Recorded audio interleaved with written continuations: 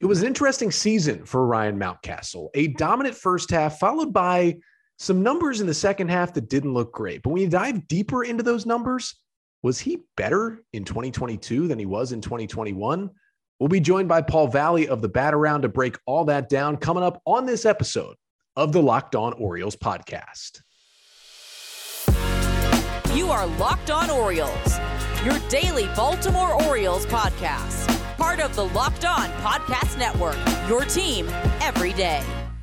Hey there, Orioles fans. Today is Friday, October 14th, 2022, and welcome back in to the Locked On Orioles podcast, part of the Locked On Podcast Network, your team every day. And we thank you so much for joining us here. Of course, I'm your host, Connor Newcomb. We're going to be joined by Paul Valley here, the co-host of the Bat Around, and also now a co-host of Give That Fan a Podcast with Ryan Blake, who you heard on this pod earlier this week. We're going to talk about Ryan Mountcastle's 2022 season, but today's episode, it is brought to you by Bet Online. Bet Online has you covered this season with more props, odds, and lines than ever before. Bet Online, where the game starts. So let's jump right into it. Ryan Mountcastle, who definitely had an interesting 2022 season, but Paul, to welcome you in, I think some people think this was a disappointing season, but I feel like as we go on in this episode, can we convince people that maybe this was not a disappointing season for Ryan Mountcastle?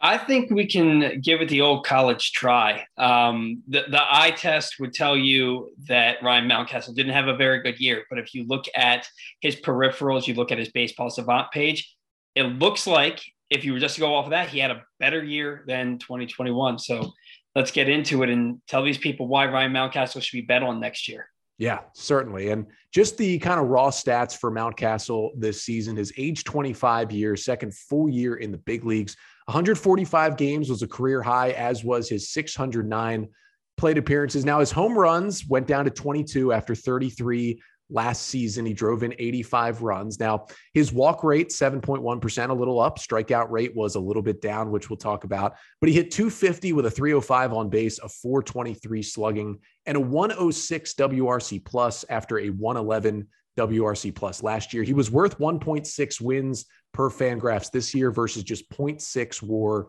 on Fangraphs last year. So the first thing I want to get to, Paul, is I think this is the most noticeable change in his production is the power. I think that's the one thing that definitely went down. He goes from 33 to 22 homers. He goes from a 487 slug to a 423. So my first question to you, this is something I've been trying to figure out.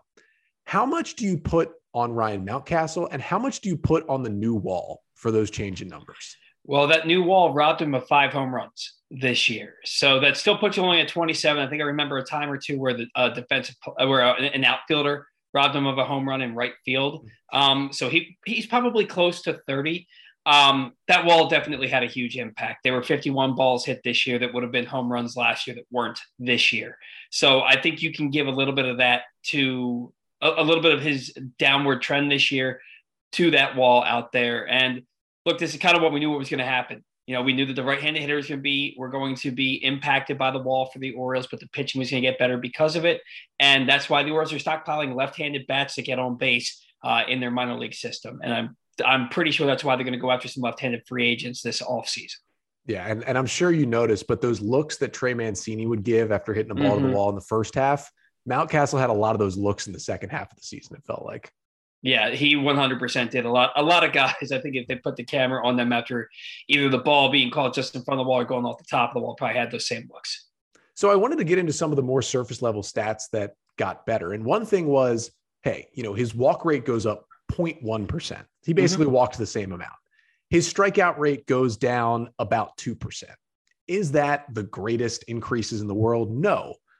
But they both got better for a guy who struck out too much, I would say, in the minor leagues at times, and people were worried about swing and miss, especially on sliders down and away. It's kind of a kryptonite pitch for him.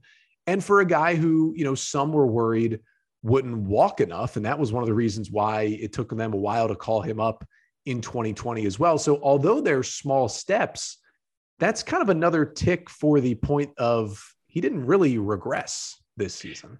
Right. And if you look at numbers across the league, strikeouts are up across the league. And that's kind of, especially with launch angle, that's what you're going to get. You're going to get a bunch of strikeouts from a lot of players. And you can live with that if those players are also getting on base at a high clip. And that's where, like you said, Ryan Mountcastle struggles, is that he doesn't get on base. He's pretty much an all or nothing type of guy, which we're used to here in Baltimore, and we're trying to get away from that. But it is nice to see that when the league is kind of going up in strikeout percentage, Mountcastle's going down. And like you said at the beginning of this, he only just finished his second full season. He's going to be 26 in February. So if those numbers continue to trend in that direction, I think people are going to like what they see from Ryan. Yeah, they certainly are. And listen, we'll get to all the hard hit ball stats and everything he's done better. But I wanted to slip this in here because it's worth talking about this before the end of the podcast. He improved immensely defensively at first base. Absolutely. And you can see that in, I think there's an argument to say his offensive season at the end of the day was a little worse this year than it was last year. I think that's perfectly fine. Mm-hmm. But when you're worth a whole nother win via Fangraphs this year than you are last year in a little bit of a down offensive season, I mean, before even looking at defensive numbers, that shows you right there, he went from maybe a bottom 10 to a top 10 first baseman defensively. And that is huge for maybe not the most important position on the field, but it's still big. Yeah, the Ryan Mountcastle, I think he was one of just 8 or maybe 9. I think it was 8 or 9 players to play first base over 1,000 innings in the American League this year. And of those players, he ranked first in defensive WAR, third in defensive runs saved, and second in ultimate zone rating. So he improved immensely at first base. There was a point where he was the leader in defensive runs saved, and I legitimately thought that he might be a finalist for the Gold Glove, but he kind of fell off a little bit there defensively at the end of the year. And that's just from playing more games than he's ever played, taking more bats he's ever taken, and kind of slowing down at the end, getting a little bit more tired. But the defense has been leaps and bounds better in 2022 than it was the previous 2 seasons. So kudos to Ryan Mountcastle for putting the time and the work in and showing the fruits of his labors. When you think back to him being drafted as a shortstop, which Jim Palmer never fails to mention when he makes a nice play at first base, where do you kind of fall now? Because I think he's turned into, even if this isn't what he looks like every year, he's an above average first baseman defensively. That's what he's turned into. They've tried him at so many different positions. Are you at least, feeling like, all right, I'm happy he found this spot? Are you still a little disappointed he never found a more premier position in the big leagues? Or is it just kind of the bats here, he at least found one place he can help the team in the dirt? I'm not disappointed at all. I'm pleasantly surprised because, like you said, he got drafted as a shortstop, but the glove and the arm really weren't good enough to stay there. Then they moved him over to third base, and the arm wasn't good enough to stay there. They tried him at first base before moving him to the outfield when he was the International League MVP in 2019. And he showed glimpses at first base in 2019 of being at least an average defender and glimpses of being a decent defender in the outfield. The fact that he's now taken over first base and his glove has gotten that much better, I am nothing but happy about what he's given the team defensively, because there was talk coming into this year, where are you going to play him? Because he was so bad in left field last year, and you don't want to take a 25-year-old and make him a full-time DH at that age. Yeah, and at that athleticism too. I mean, he's, again, some of these positions just didn't work out for him, but he's still athletic, and I think he's found finally a spot where he can feel comfortable and show off his athleticism. Absolutely. Because there's guys who show off that athleticism. I think Anthony Rizzo is one of those guys who, he's not the best defensive first baseman, but he likes to kind of show off that athleticism at first base. And Josh Naylor, another guy who comes to mind in Cleveland. And it feels like Ryan Mountcastle is able to do that as well, which certainly helps him. I'm just happy he found a spot on the field, because then frees up DH a little bit more, and it makes you, a little bit better when constructing a lineup. But we're going to dive in even deeper to some of these numbers that maybe show, a different story about Ryan Mountcastle's season. But first, got to tell you about betonline.net, which is your number one source for all your baseball betting this postseason. We're into the division series. We got some great matchups going on, and all the odds, all the lines available at betonline.net. But it's not just baseball. Of course, we're right in the middle of football season. College football all day, every Saturday. The NFL all day, every Sunday. Got the Ravens in first place, finally getting a big division win and finally winning a home game for the first time in a while. You can find all the lines, all the odds, matchups, news, listen to podcasts, get in-depth articles and analysis on every game out there at betonline.net. So head over to the site. That's betonline.net, or use your mobile device to learn more at BetOnline, where the game starts. So we're here with Paul Valley of the Bat Around talking about Ryan Mountcastle reviewing his 2022 season. And Paul, here's where we kind of get into the nitty gritty, because you look at the surface stats for Ryan Mountcastle and you figure, he wasn't terrible. All of his stats are a little bit down from 2021, and the power is maybe more than a little bit down, going from 33 to 22 home runs. But all you do, even if you just like looking at colors, you pull up the Baseball Savant page, and it's just red, red, red, red, red. And red is good. Now, there's a lot of blue when it comes to chase rate and his strikeouts and his walks, which I think we've pretty much just accepted that's who Ryan Mountcastle is at this point. Mm-hmm. Average exit velo, 88th percentile. Barrel percentage, 94th percentile. Expected slugging, 96th percentile. Basically, what these numbers are telling you, was Ryan Mountcastle one of the unluckiest players in all of baseball this year? I think that you have to say that. If you look at these numbers, his expected batting average was 277 and he hit 250 this year.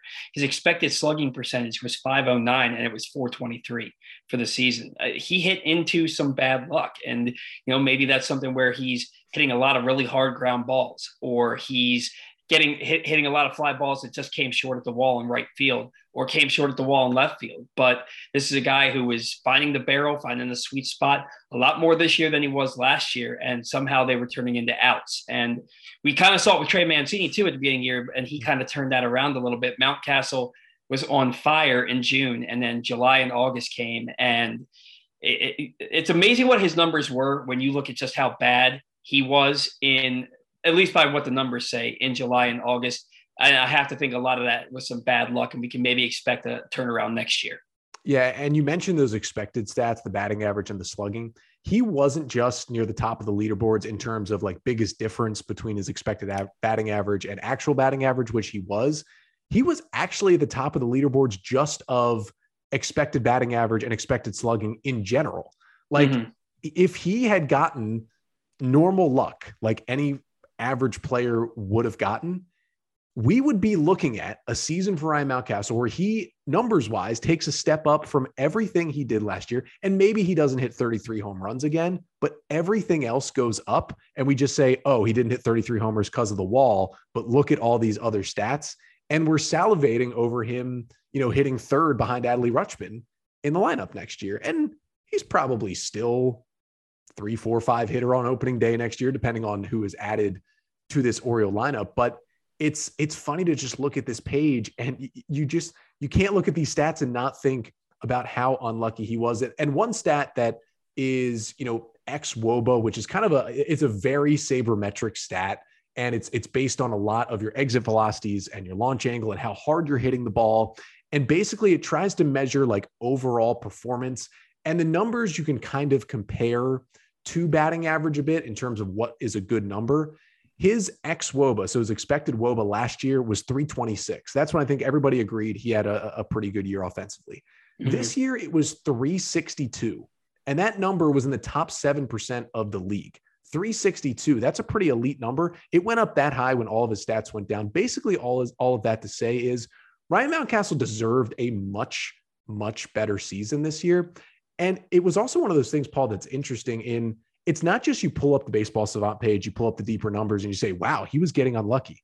You would watch the games and you would watch his face as he rounded first after another line out to left center field. Mm-hmm. And just, it felt like even when his numbers were going down in the second half, he's smoking the ball and he's not getting rewarded for it. Well, and you have to wonder how much of that is a coaching staff for the opposition looking at video, looking at tape of Ryan Mountcastle and saying, where does he tend to hit the ball and positioning the defense in a spot where they can make these plays? But yeah, at the end of the day, it was just an unlucky season for Ryan Mountcastle. And really, when you look at it, he hit 2 home runs in April. He hit 1 home run in July. And he still finished the year with 22 home runs and 85 RBIs. And I know that those are kind of archaic stats, especially the RBI, but he was still a productive player despite the bad luck, despite the 2 off months in July and August. And, it's It'll be interesting to see what happens if the Orioles add a true number 4 hitter into the lineup, and they maybe have that guy hitting 4th, Mountcastle hitting 5th, and Santander hitting 6th. If Santander is still here, to see what kind of pitches Mountcastle gets and what kind of damage he can do with a more elongated lineup. Yeah, you look at just these stats. I mean, he's hitting the ball harder than most players in Major League Baseball. Mm-hmm. He's just not getting rewarded. And you did kind of transition into what I wanted to talk about because, we expect the O's to add this offseason. Mm-hmm. And I'm hoping it's a big name infielder who can hit in the middle of the order, a Trey Turner or Carlos Correa type. I know you're big on the Aaron Judge train. I can't get myself to expect that yet because I feel like I'm just setting myself up for disappointment. But I think we both agree they should add a big name to the middle of this order, which would probably take Ryan Mountcastle's spot in the order. But, your perfect opening day lineup for the Orioles next year, now he's playing first base, but where in the order does Ryan Mountcastle hit? Assuming that they add somebody, and I think Jose Abreu would be the perfect player to add. I think to any of those shortstops, if you add them, they're not really four hitters. They're 2 hitters, right? If you look at any of them. But Ryan Mountcastle, in my opinion, should hit 5th at the highest. He should hit 5th at the highest. And I look at him, I look at Anthony Santander, and they have the most power on the team. They're the guys that the last few years have been hitting 3, 4 in your order. Those guys should be hitting 5, 6 in your order. With Mountcastle, ideally, Jose Abreu or the big bat that they bring in 4th, Mountcastle 5th, Santander 6th. And I think that elongates your lineup. I think it makes everybody else that much more productive. And then you have a guy like Kyle Stowers hitting 7th. I think that makes your lineup that much better. I mean, can we even dream about like Trey Turner, Adley, Gunnar, Jose Abreu, Santander, Ryan Mountcastle? That's your 6 hitter. I feel very good about that lineup. I don't know if that's what the lineup's going to look like because I feel like if they're getting a Turner, they're probably not paying an Abreu, or if they pay Abreu, they're probably not paying a Turner. But right. I kind of agree. I think 5th is probably where he hits on opening day. And the other thing with the Orioles, it's interesting to remember, like if you just look at the surface stats, I mean, especially early in the second half, right after the All-Star break, I mean, no doubt about it, Mountcastle slumped, and it even wasn't as much about the unluckiness right around there in July. I mean, he really wasn't hitting the ball as hard at times in July, and he did like slump a little bit, but he almost couldn't get out of that slump because even when he started hitting it hard again, he wasn't being rewarded for it. And right. The one thing to remember is the Orioles know this. Like the Orioles see all these numbers we're seeing and more, and they understand. Like I know there was a lot of discourse about, is it time to, trade away Ryan Mountcastle or look for another first baseman? Like, no. Like let's shut that down right now. Like he's 25 years old. It's his second full big league season. You got all this control and he's got all these underlying stats that look great. But the Orioles see that as, even better underlying stats probably that they have. And you look at the splits throughout the year. Listen, his September and October were also great, which was really good because he had a great first half, struggled, and then finished really strong. And I think that was at least important for a guy who had all that bad luck and had those struggles to finish strong on a team that in general finished pretty weakly. And he was one guy who actually had a great September and October to finish the season.